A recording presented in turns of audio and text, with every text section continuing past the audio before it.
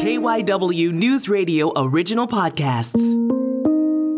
This is KYW News Radio In Depth. I'm Charlotte Reese. Election day in America was more like election month, and obviously everyone was focused on the presidential race and even the Senate. But there was something else on the ballot in a number of states that turned out to be really significant. From New Jersey to Arizona to especially Oregon, voters pretty uniformly voted to loosen drug laws. So what happened, and what does that mean for the country?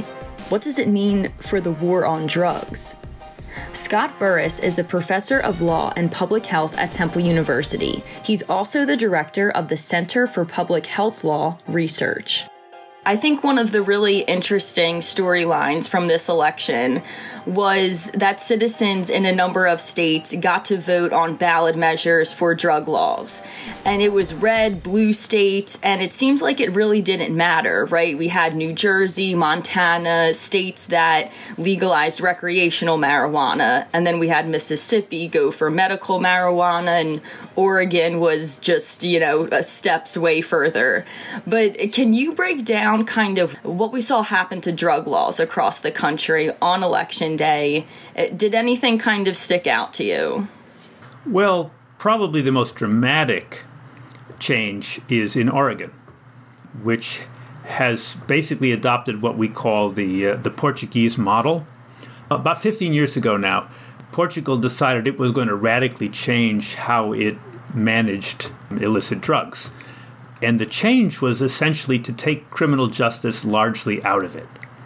So instead of making individual drug possession a crime, or instead of treating it as a criminal matter, Portugal decided that they would treat it as a kind of behavioral health matter.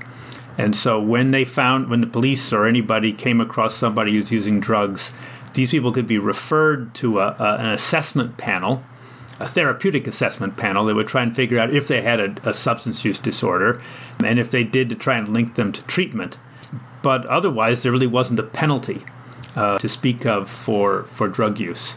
And the results over the next 15 years were pretty staggering from a global educational point of view, you might say, about drug policy. First off, there wasn't a sudden increase or any kind of increase overall in drug use. So it turned out that people were not abstaining from using marijuana or heroin or cocaine because of fear of the police, that the drivers of drug use are quite different. A second thing, of course, that became clear or that was driven home by this policy is that there are a lot of people who use illegal drugs who actually don't have a drug problem. Right? We in this country have tended to think of illegal drugs as sort of these magical poisons that you touch it once and you become the worst form of demon drug addict living on the streets and breaking into cars to feed your habit. We've always known this isn't true, right? I mean, first of all, it's a sort of old established fact in America that most drug users are employed full time. The picture of sort of that we get from looking at somebody living in a homeless encampment in Kensington is not the typical drug user. And that has a lot of really important implications, which, of course, the Portuguese plan addressed. For one thing, it doesn't make much sense to lock up lots of people who happen to be using drugs, because otherwise they're not causing great harm to society, to other people, and they're continuing to work and pay taxes. So it's a huge waste of money. It's also a misdirection of resources to assume that if we find you with marijuana or cocaine, you need drug treatment. I mean, quite possibly you just, were in the wrong place at the wrong time on a Saturday night and got caught doing something that you do, pretty rarely. So, there's a spectrum of drug use that ends with what we would call a clinical substance use disorder, where your life is overtaken by your drug use and you are in serious health trouble because of it, and serious social trouble. But that's not the majority of people who are using the drugs. And so it's kind of a waste of treatment resources to treat everybody as if they're... So that was another thing that happened in Portugal. They stopped wasting resources on people who didn't really have a drug problem. Now, none of this is to suggest that drugs are not an important public health problem. We know we're in the midst of a long-term opioid overdose crisis, for example, that until COVID was our biggest killer and is still taking too many lives. We all probably are aware of people who have, know people in our circle who have alcohol problems or smoking problems or heroin problems, opioid problems. For a proportion of users of virtually every drug, there are serious substance use disorder problems and, pathological outcomes. So as a public health person, I have, I put my goal this way. I would like to reduce the social harms that drugs do, and I would also like to minimize the social harms that our drug policies do. The goal is to get the lowest amount of overall harm. What Portugal discovered, what Oregon has discovered, and I think probably an idea that is sort of seeping through the country, is that while drugs have definitely caused problems for Americans, drug policies have caused as many or more. When we, are arrested, drug enforcement is a racism problem. Black people are much more likely to get caught or stopped and arrested and punished for having marijuana, for example. That's been a big driver, and for drug crimes in general. Taking people who are otherwise getting through life in a sort of fairly decent way, working and contributing and maintaining their families, and putting them in jail or taking away their cars or fining them or putting them on probation, those have big costs. And, we also, if we look at the opioid problem, what happened with overdose was that we said that's a prescription drug problem. And so around 2012 or 2013, we started to really tamp down on prescriptions. But the death rate didn't go down because people could continue to get access to illegal drugs. In many ways, the illegal drugs are less safe than the legal ones. All things being equal, it's better for you to have a prescription to OxyContin than to go out on the street and buy who knows what with fentanyl in it, with a much increased risk of death.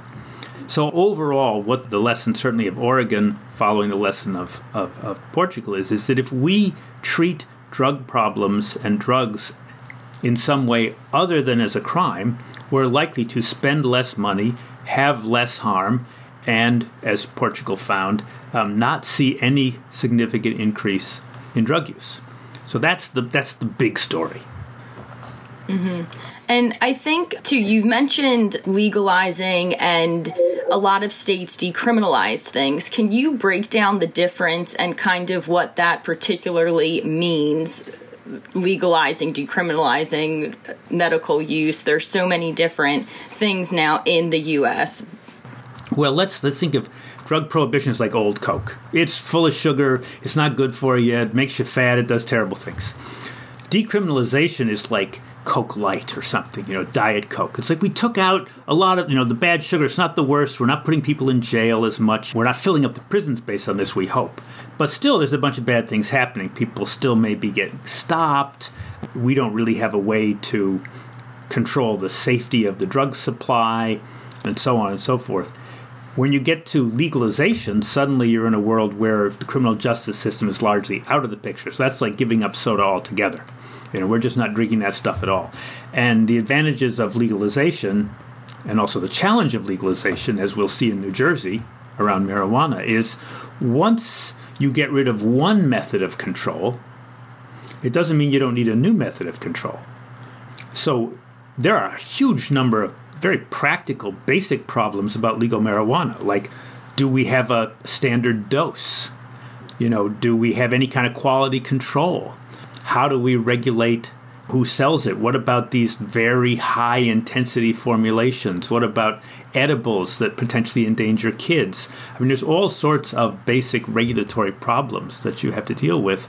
And the same way with alcohol. We didn't say, well, alcohol is legal after Prohibition. Anybody can drink anytime, anywhere, any amount. We actually have rules. And the alcohol rules, post-Prohibition, although they have gradually been chipped away, and although they're I think kind of unpopular, like nobody likes state stores, in Pennsylvania, they're actually pretty effective. To the extent that they are applied, they can reduce per capita consumption, and they can, reduce youth consumption and illegal consumption and so on. So, with marijuana, we got the imperative for any state that is legalizing a drug is to say, okay, it's not a crime anymore. What are the rules? And to get those rules in place before industry becomes so powerful that you can't put rules in place politically. Right. And you're talking about cannabis a lot, and I think that's one of the things that maybe people have become more tolerant to. That's one of the drugs where people are just, okay, let's legalize it or whatever. Did you see maybe anything that surprised you when it came to medical marijuana laws or recreational marijuana laws this past election? Anything that was surprising to you? No, I think not. I mean, it's pretty clear now. You might think of two stories going on now in drug policy.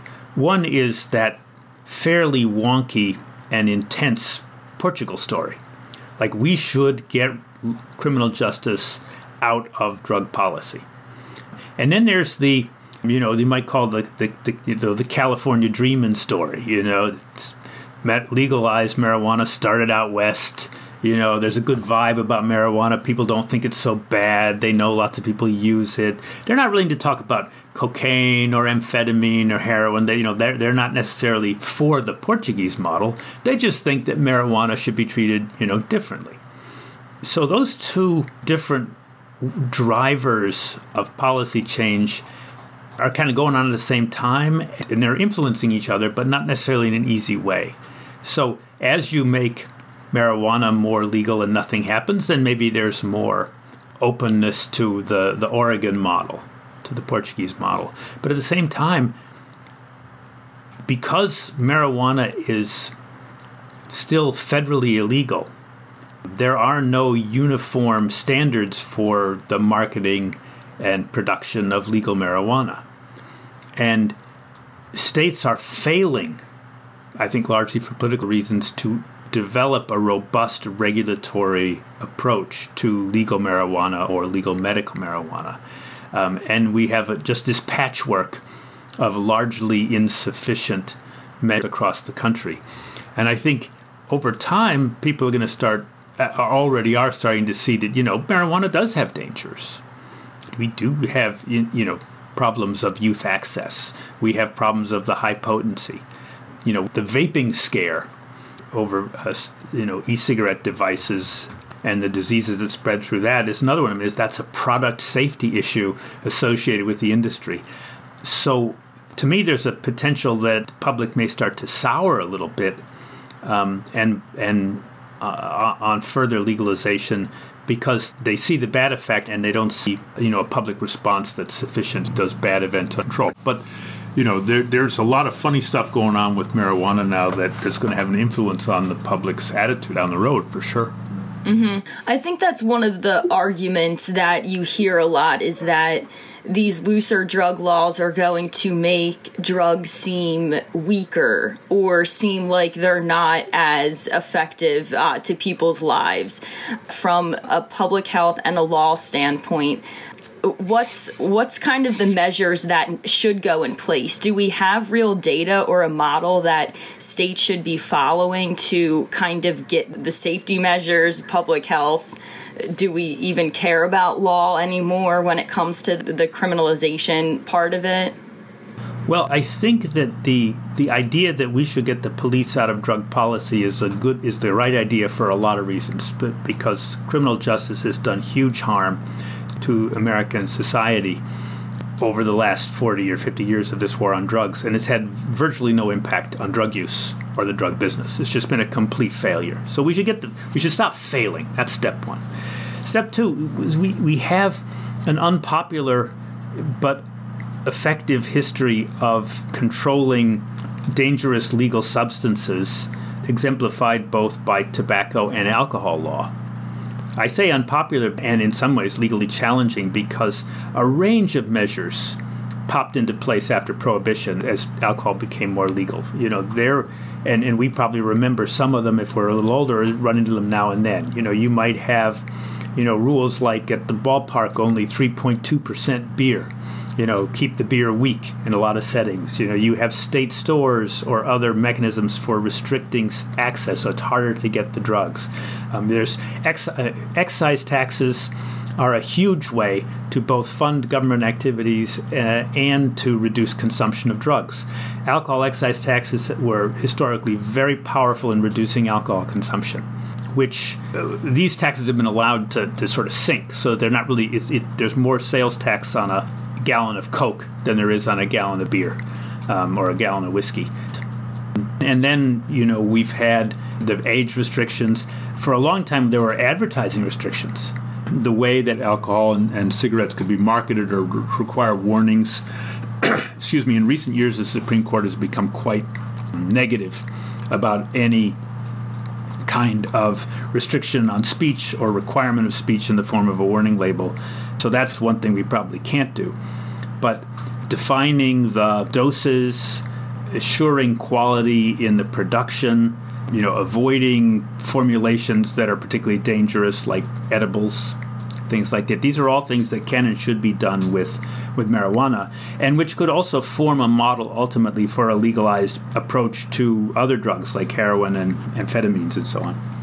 And I think the big point, too, is that states are doing this. Portugal's big thing was, focusing on treatment. But what have states or municipalities tried already to make that available? I think I read somewhere that Oregon had one of the lowest, out of all of the states, had one of the lowest addiction facilities in the state. So how should states be preparing, maybe if they're going to focus on treatment?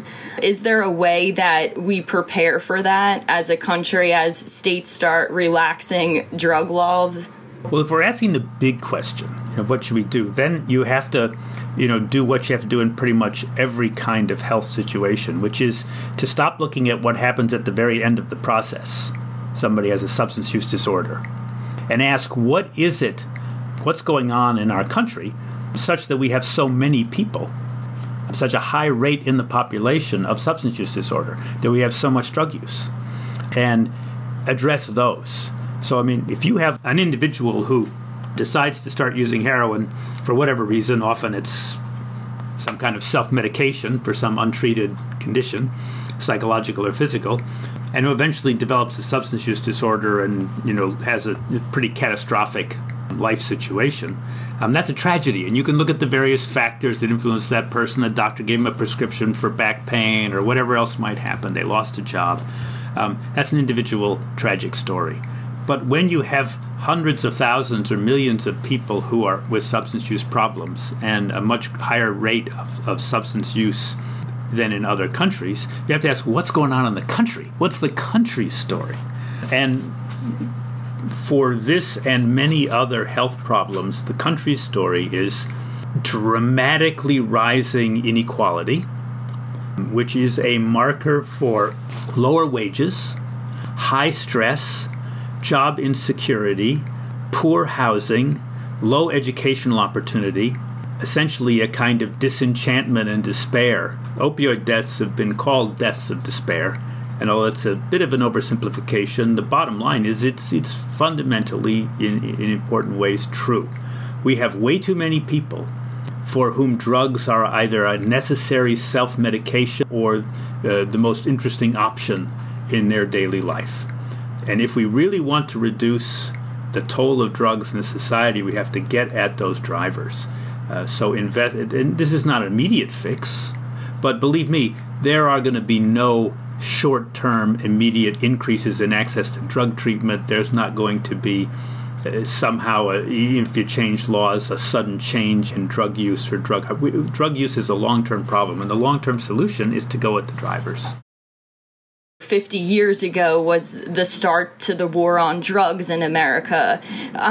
Do you see the tide maybe finally turning? Was this election day any type of maybe step forward that we're maybe ending this? Or it seems like, right, like particular states are at least saying, look, I don't know if we lost the war on drugs, but, clearly something's not working. Let's try something else.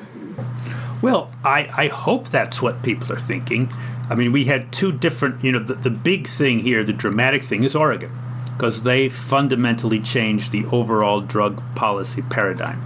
What New Jersey did, what Washington, D.C. did with hallucinogens, I mean, these are just next steps, or the latest dominoes to fall on a process has been going on for 15 years now. The marijuana story is the marijuana story. It's not dramatic, except for people in New Jersey, it will make a big change. But if we see the idea you articulate, the recognition that, gosh, we had all those cops doing DARE programs. Did we see any reduction in drug use by kids? Oh, no, nothing changed. We arrested millions of people and put them in jail. Have we seen a change in the drug markets? Well, heroin's cheaper than it's ever been. These are not indicators of success, so people should be saying what you say, which is, let's try something different. And you mentioned the federal level, and we see states kind of experimenting, loosening drug laws. Do you think we could ever see something at the federal level? It feels weird, when something is legal in our country, but we've seen Portugal do it. I mean, is this ever going to be a possible nationwide thing? I think, we've all just had a lesson in the last year on the paralyzing effects of political polarization on especially federal action. In the face of COVID, after an initial decent start with the CARES Act, Congress has basically done nothing. They just can't get over their partisan difficulties. And one aspect of the partisan problem is that issues are kind of randomly assigned a political valence. So somehow masks became political. And drugs, of course, are the ultimate example of that. Like, it's a litmus test. Are you tough on drugs, or weak on drugs?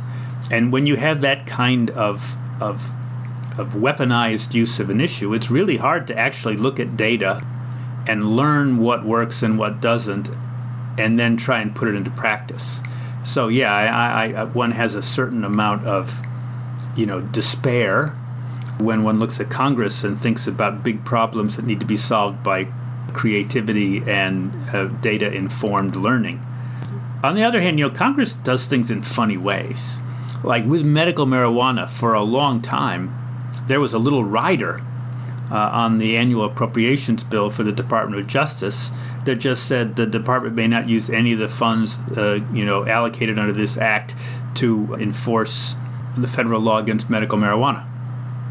So they just stopped going after medical marijuana businesses because they weren't allowed to spend their money on it. So Congress essentially legalized medical marijuana in an appropriations rider. So there's all sorts of things that Congress can kind of do at a lower level, and of course that the administration can do through how it manages the DEA and the DOJ. I would expect possibly we'll have a new U.S. attorney in Philadelphia, and that new U.S. attorney may take a different view on safe injection sites like Safe House, and maybe will reverse the position that the current U.S. attorney in Philadelphia has taken. So there'll definitely be a lot of federal action. Our problem in this country is that we have a lot of big problems that require dramatic change. And tinkering away at the old model is a problem. So what Oregon did is what the United States should do. The federal government should adopt the Oregon model, and we should build from there. But you're right to think that it's going to be a while before the conditions exist when that kind of thinking can happen.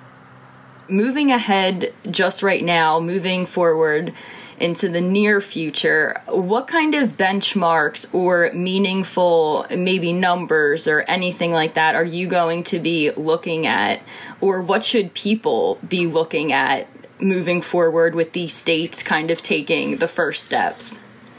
Well, that's a question close to my heart, because what we do at the Center for Public Health Law Research is try and promote and conduct research evaluating the effects of these kinds of legal changes on health. So, for example, we maintain a resource called the Prescription Drug Abuse Policy System that tracks medical marijuana law and turns all the various complicated different provisions of state law into numbers that can be put in large-scale evaluation data sets to figure out, are we seeing more marijuana use? Are we seeing more car accidents involving marijuana? Are we seeing reduced arrests of black people on the streets, et cetera? And there's all sorts of questions that we can ask, and I think we should ask because it's important to know what's happening. Obviously, the big one now is going to be Oregon. I hope that if not the federal government, which probably won't, I wish the National Institute of Drug Abuse would do it, and maybe they will, but certainly, some of the private philanthropies that support health and health research, I hope will put in money, because we should be watching that like a hawk. What happens to people in Oregon now that they're not facing arrest and punishment for drug use? What's going to happen to rates of drug use and what's going to happen to the choice of drugs among the illegal drugs? What's going to happen to the municipal budgets and court budgets and prison budgets? What's going to happen to drug treatment demand? As you say, what's going to happen to mortality, to drug overdose? We would hypothesize, based on the experience in Portugal, that we're going to see a lot of good numbers. We're not going to see dramatically bad numbers, but those kinds of numbers would be really important to telling us whether that model works in the U.S. and whether it should be expanded to other states. So there's never been a greater need for good drug policy research than there is today, given what Oregon's just done. That's it for this episode of KYW News Radio In Depth. You can listen and subscribe to the podcast on the radio.com app or wherever you listen to your favorite shows. I'm Charlotte Reese, and we'll have another episode out soon.